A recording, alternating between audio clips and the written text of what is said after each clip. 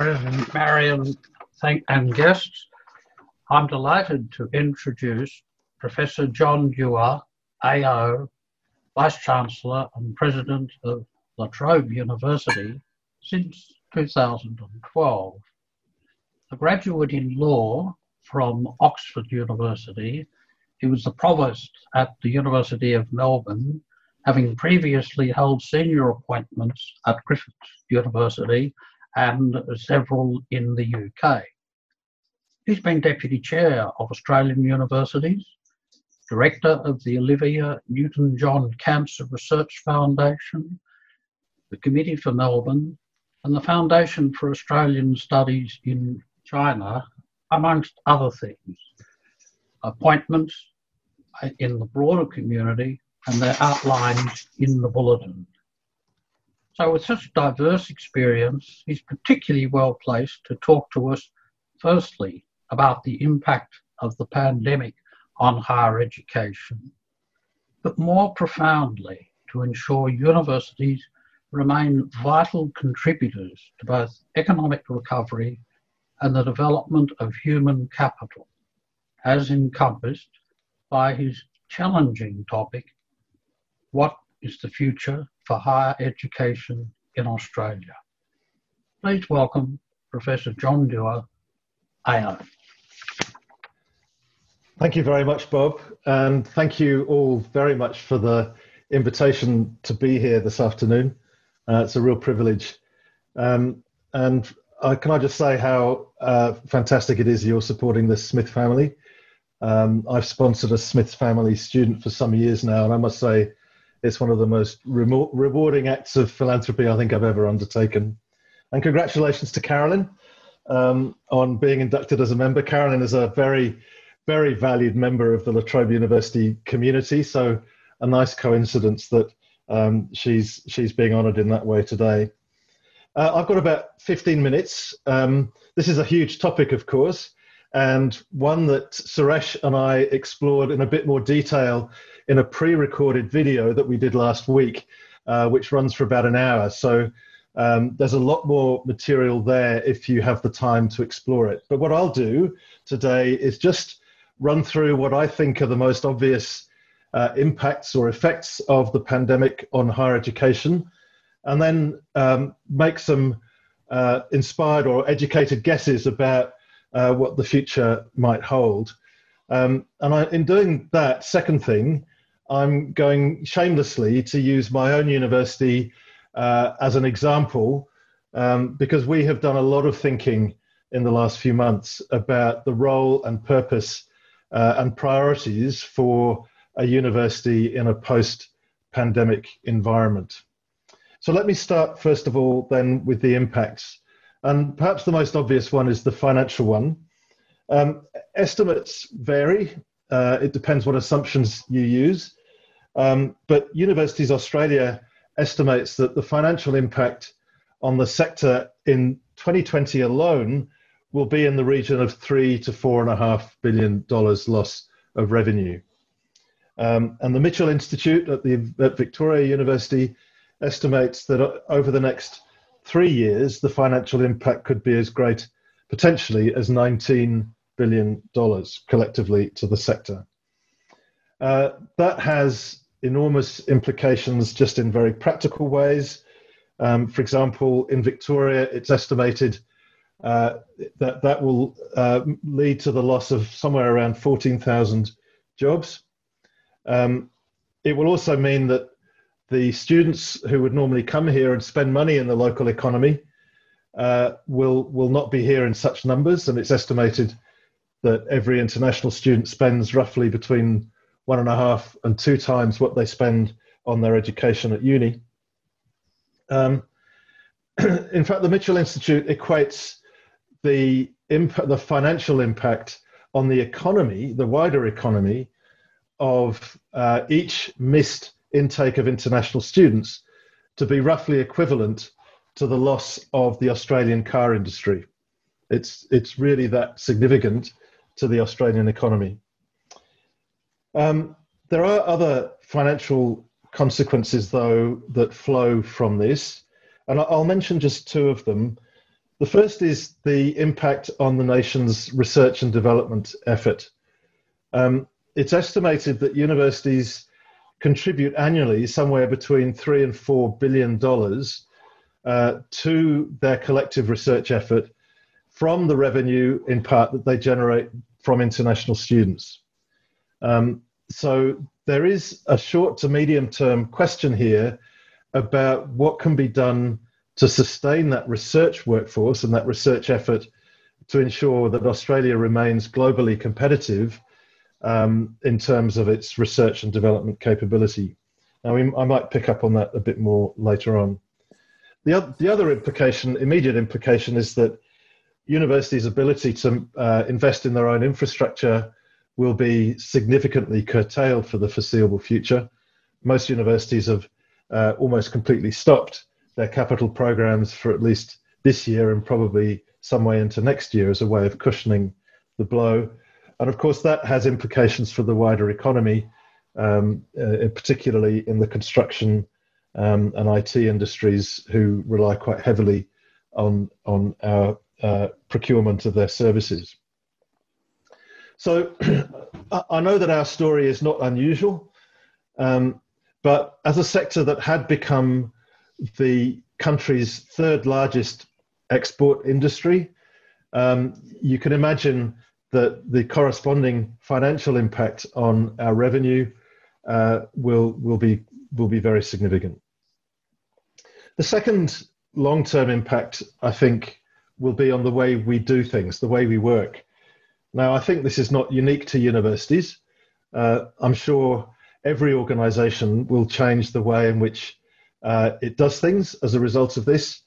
But in our case, we managed within the space of a week back in March to switch our teaching from predominantly campus-based, face-to-face, to online.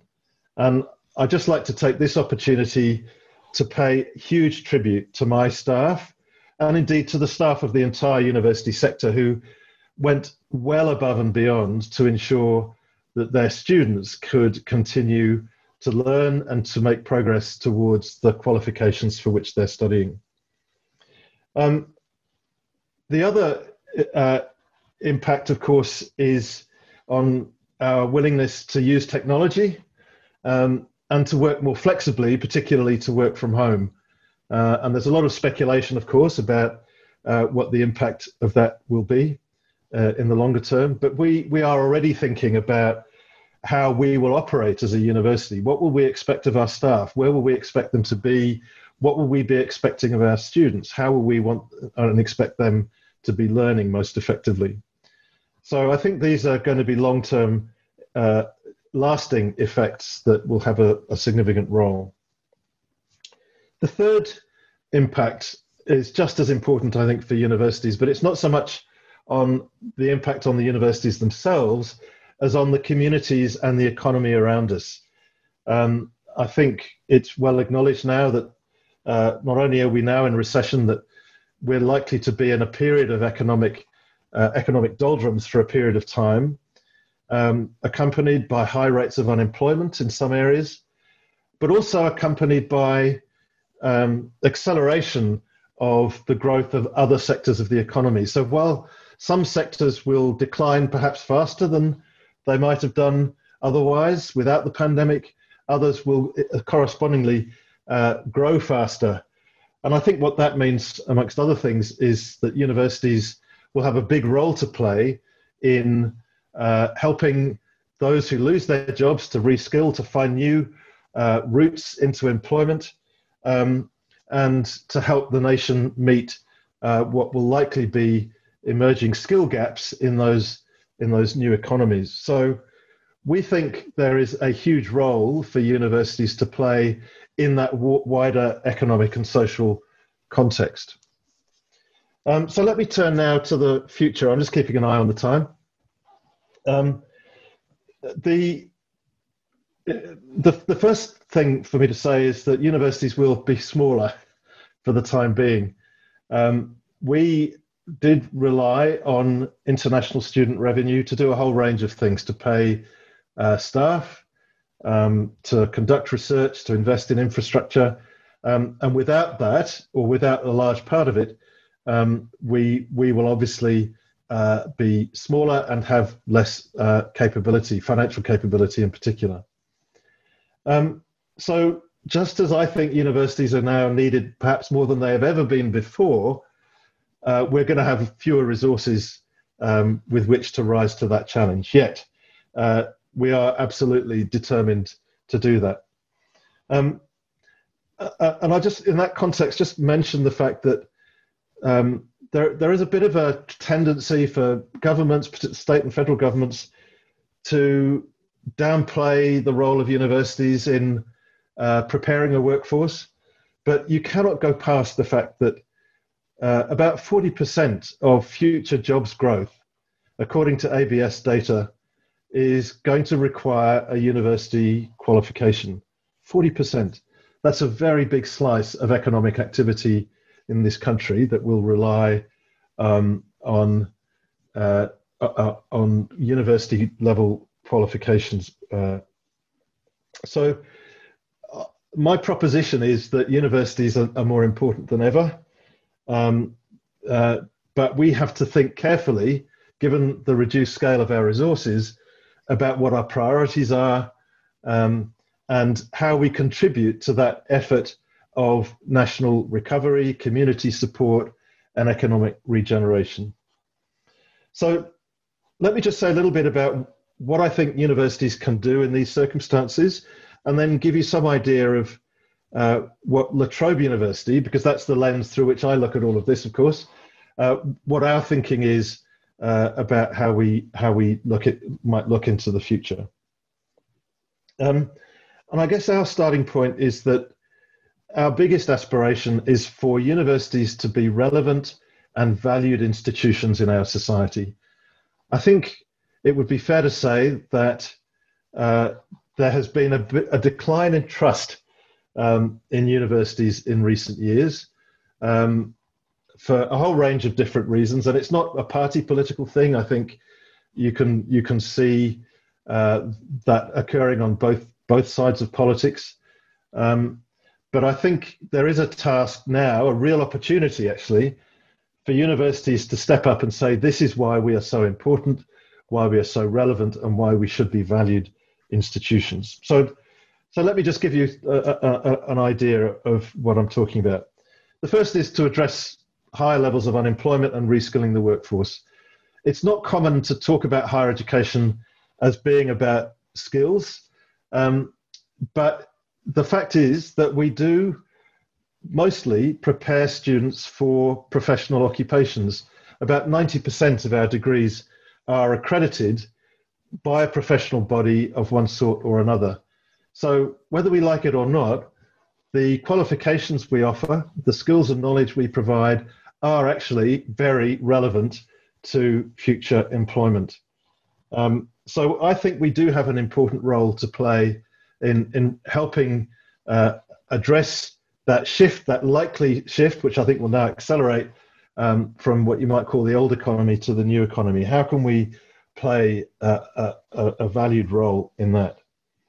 The second is to stimulate economic growth as best we can.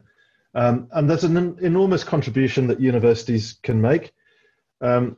Not only do we have a lot of clever people working in universities, we also have a lot of other assets and facilities that we can make available to the community to support the growth of new business and new employment. The best example, perhaps, and again drawn from my own institution, is that our campus at Bundoora, which is at about 230 hectares, is bigger than Melbourne CBD. There's a real opportunity there for us to encourage new business to come and co-locate with us, to benefit from the incredibly smart students that they could employ or provide internships to work with the researchers, to use the facilities that we have, some of the very sophisticated equipment that's available on campus, as a way of helping their business grow. And we're actively looking to attract like-minded businesses who want to co-locate with us on our campus. It's part of what we call our University City of the Future, which is our master plan for that campus. The third thing we can do is to conduct research on some really difficult problems. And pandemics, climate change are just two of a very long list of challenges that our communities and societies will face, where universities, I believe, can make a very real, well-informed, evidence-based contribution to the political and economic solutions that we're going to need. And the fourth thing, and this may be more of a La Trobe feature than perhaps of other universities because of our history, but we really do believe we have an important role to play as a catalyst for public debate.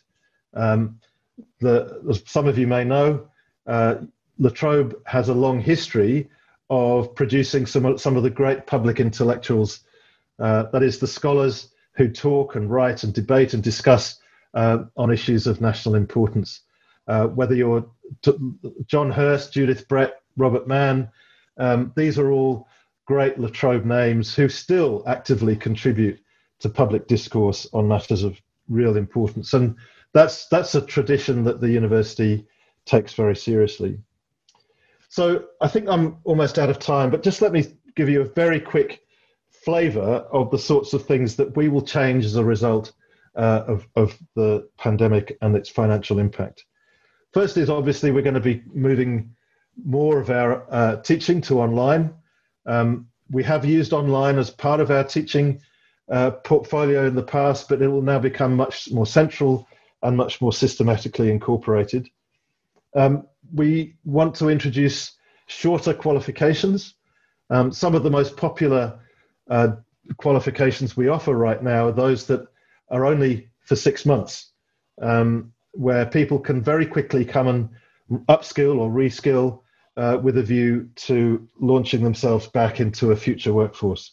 We think that's going to be a very important part of what universities do in the future. The idea of a 3-year bachelor's degree or a 2-year master's degree, I think they'll remain important, but of growing importance will be this capacity for universities to offer employment ready or employment relevant short cycle qualifications.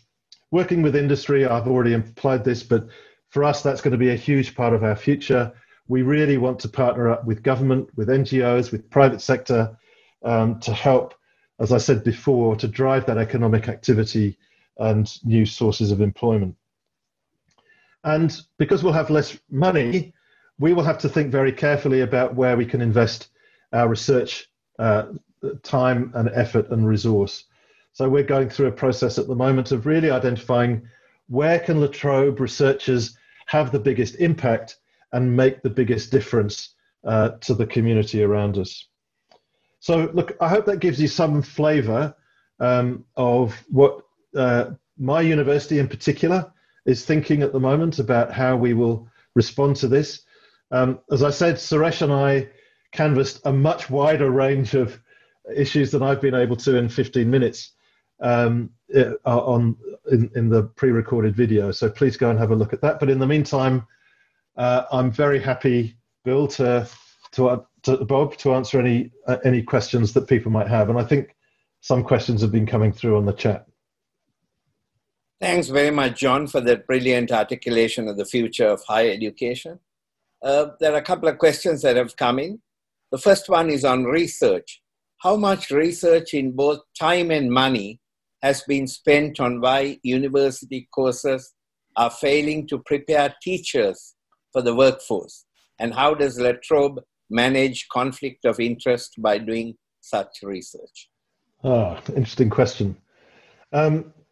So it's not my area of expertise, but I do know that our School of Education has completely redesigned all of its initial teacher education programs, taking account of the latest research on the effectiveness of teacher preparation. But if I could just give you one example, which is an area that La Trobe is very interested in, and that is the science of teaching reading. We have one of the country's leading experts in teaching young children to read, and it's a controversial area, as you may know. But Professor Pam Snow is leading a research laboratory that aims to improve our understanding of how children learn to read, so that it can then be fed back into the preparation of new teachers.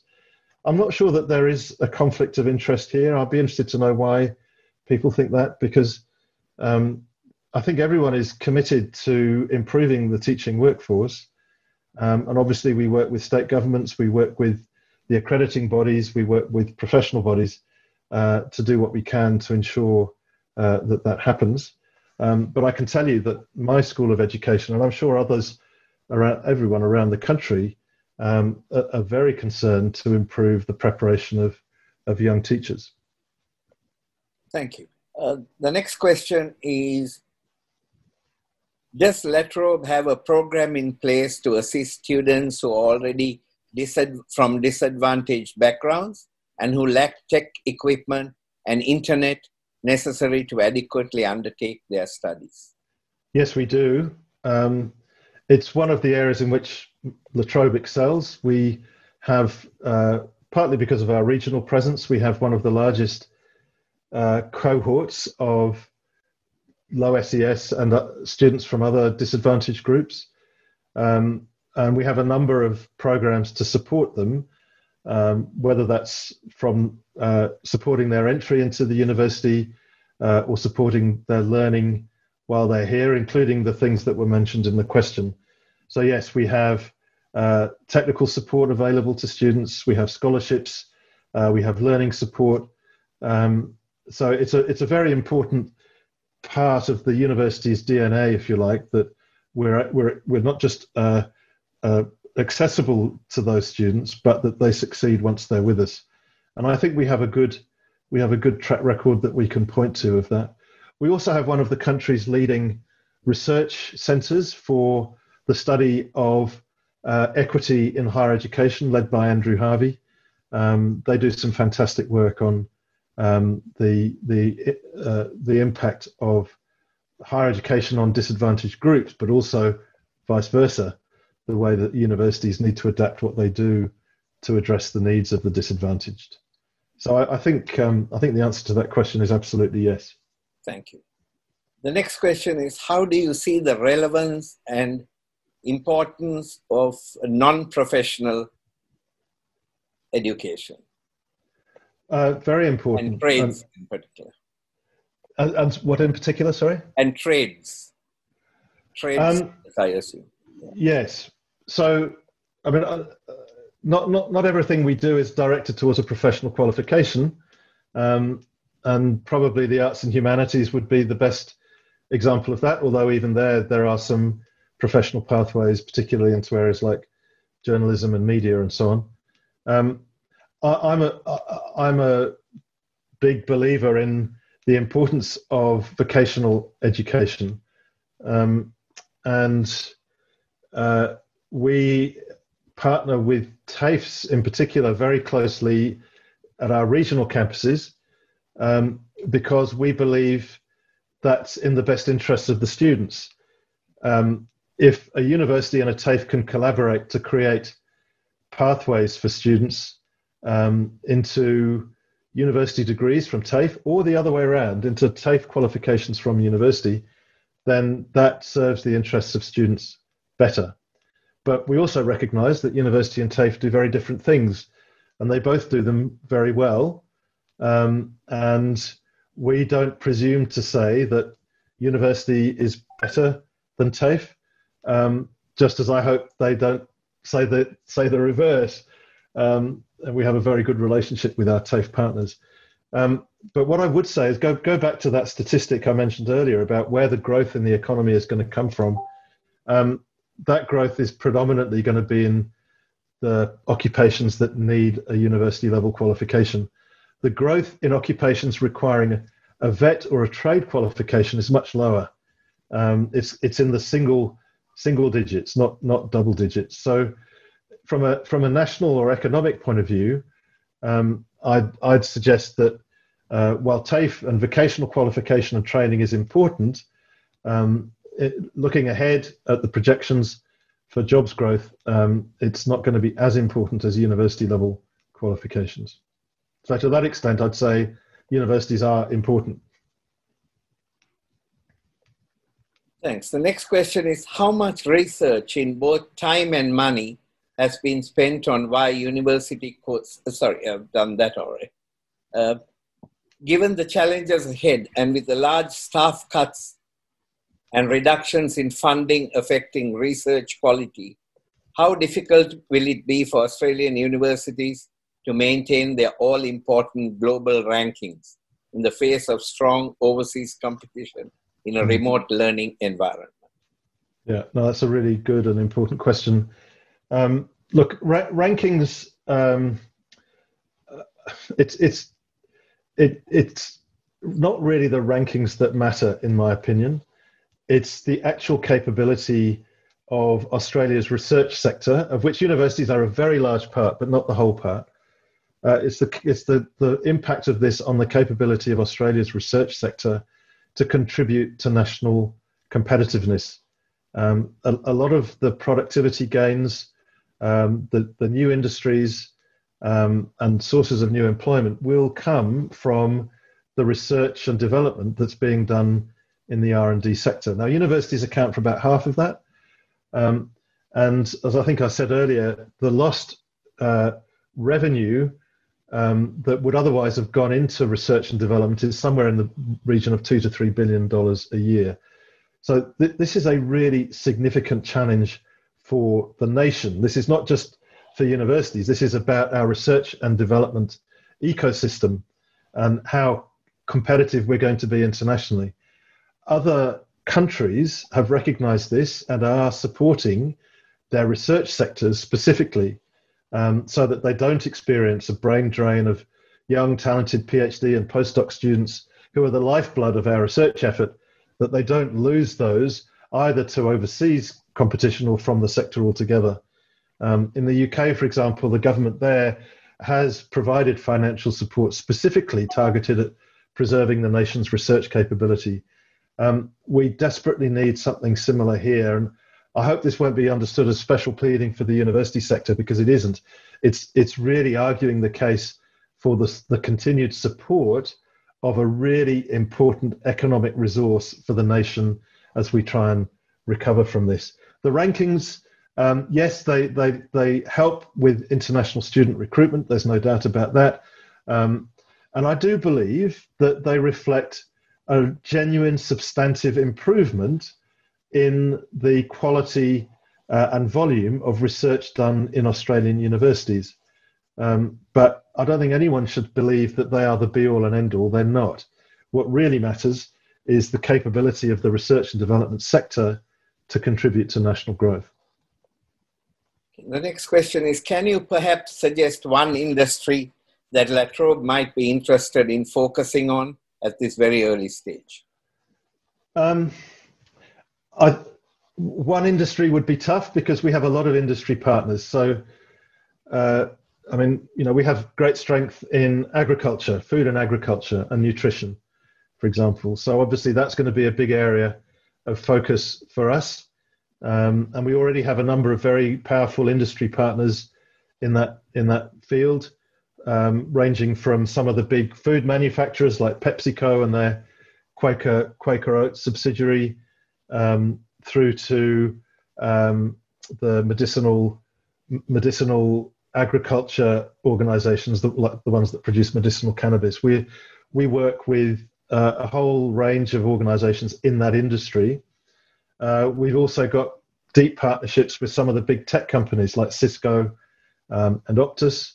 Obviously, health is very important to us, so we have some major industry partners there, such as with Medibank, the private health insurer. So it would be hard to pick one, but what we're trying to do in our strategy refocus is to ask ourselves, what are the things we're really good at? And from that, identify who the industry partners we would like to have that we don't already have. Obviously, as I've said, we've got quite a few, but it would make sense for us to deepen those industry partnerships in areas of deep research strength for us. So it's hard to name one, but I'm hoping that we can identify maybe 5 or 6 industry sectors that we would really target and go after in a big way. Thanks. The next one is, are universities already adjusting to a low proportion of their student population and therefore the revenues coming from international markets in the short and long term? And are they likely to accept a smaller proportion long term? Look, that's a really important question. And the answer is yes. Every university is working out how it's going to become smaller, because that's really what we're talking about. Smaller in student numbers, smaller in revenue, and the two are obviously linked. So the answer is yes. I mean, in our case, the scale of our revenue downturn for next year is up to $200 million. And that's out of what would, in a normal year, be a revenue of between 850 and 900 million. So it's a big proportion of what we would normally expect to receive. So we are absolutely working incredibly hard to ensure that we're prepared for that. And almost daily now, you're seeing universities announce job losses or voluntary redundancy programs as everyone makes the effort to become smaller, commensurate with the revenue that we're likely to receive. So my estimation of how long this will last, and I think this was another part of the question, is that if we have a return to normal, and we may never get back to, say, the levels in 2019 of university revenue and student numbers, but if we ever do, it will be at least 4 or 5 years before we get there, simply because of the pipeline effect of lost student intakes. So the students that we haven't been able to recruit in semester 2 of this year, the middle of this year, they're students who won't be with us for 3 years. So the impact of their loss takes a while to flow through the organisation. So it's not, even if students return next year, it won't restore immediately the financial impact. That will take 3, 4, maybe 5 years. Well before my tenure in this job, I can tell you, to recover. I think we've got time for one question. Will micro-credentialing become a more important part of the role of universities? I believe so, yes. And that's what I was talking about with shorter cycle qualifications. I do believe it will become a much more important part, particularly during a time, as I said, of decline in some parts of the economy and growth in others. What the community needs is the capacity quickly to reskill or upskill in a way that then leads clearly into new opportunities for employment. There are other aspects. Micro-credentialing is a complicated field. The other aspect to it is being more flexible in the recognition of prior experience. And this is not something that universities, with some notable exceptions, have done particularly well up until now. So how do you recognize the skills and capabilities that someone's acquired on the job, not necessarily through formal learning, but just through experience? How do you accredit that and give weight to it? I think that's going to be an increasingly significant challenge, again, for the same reasons I've given, that it's about how we can help people transition into new work opportunity.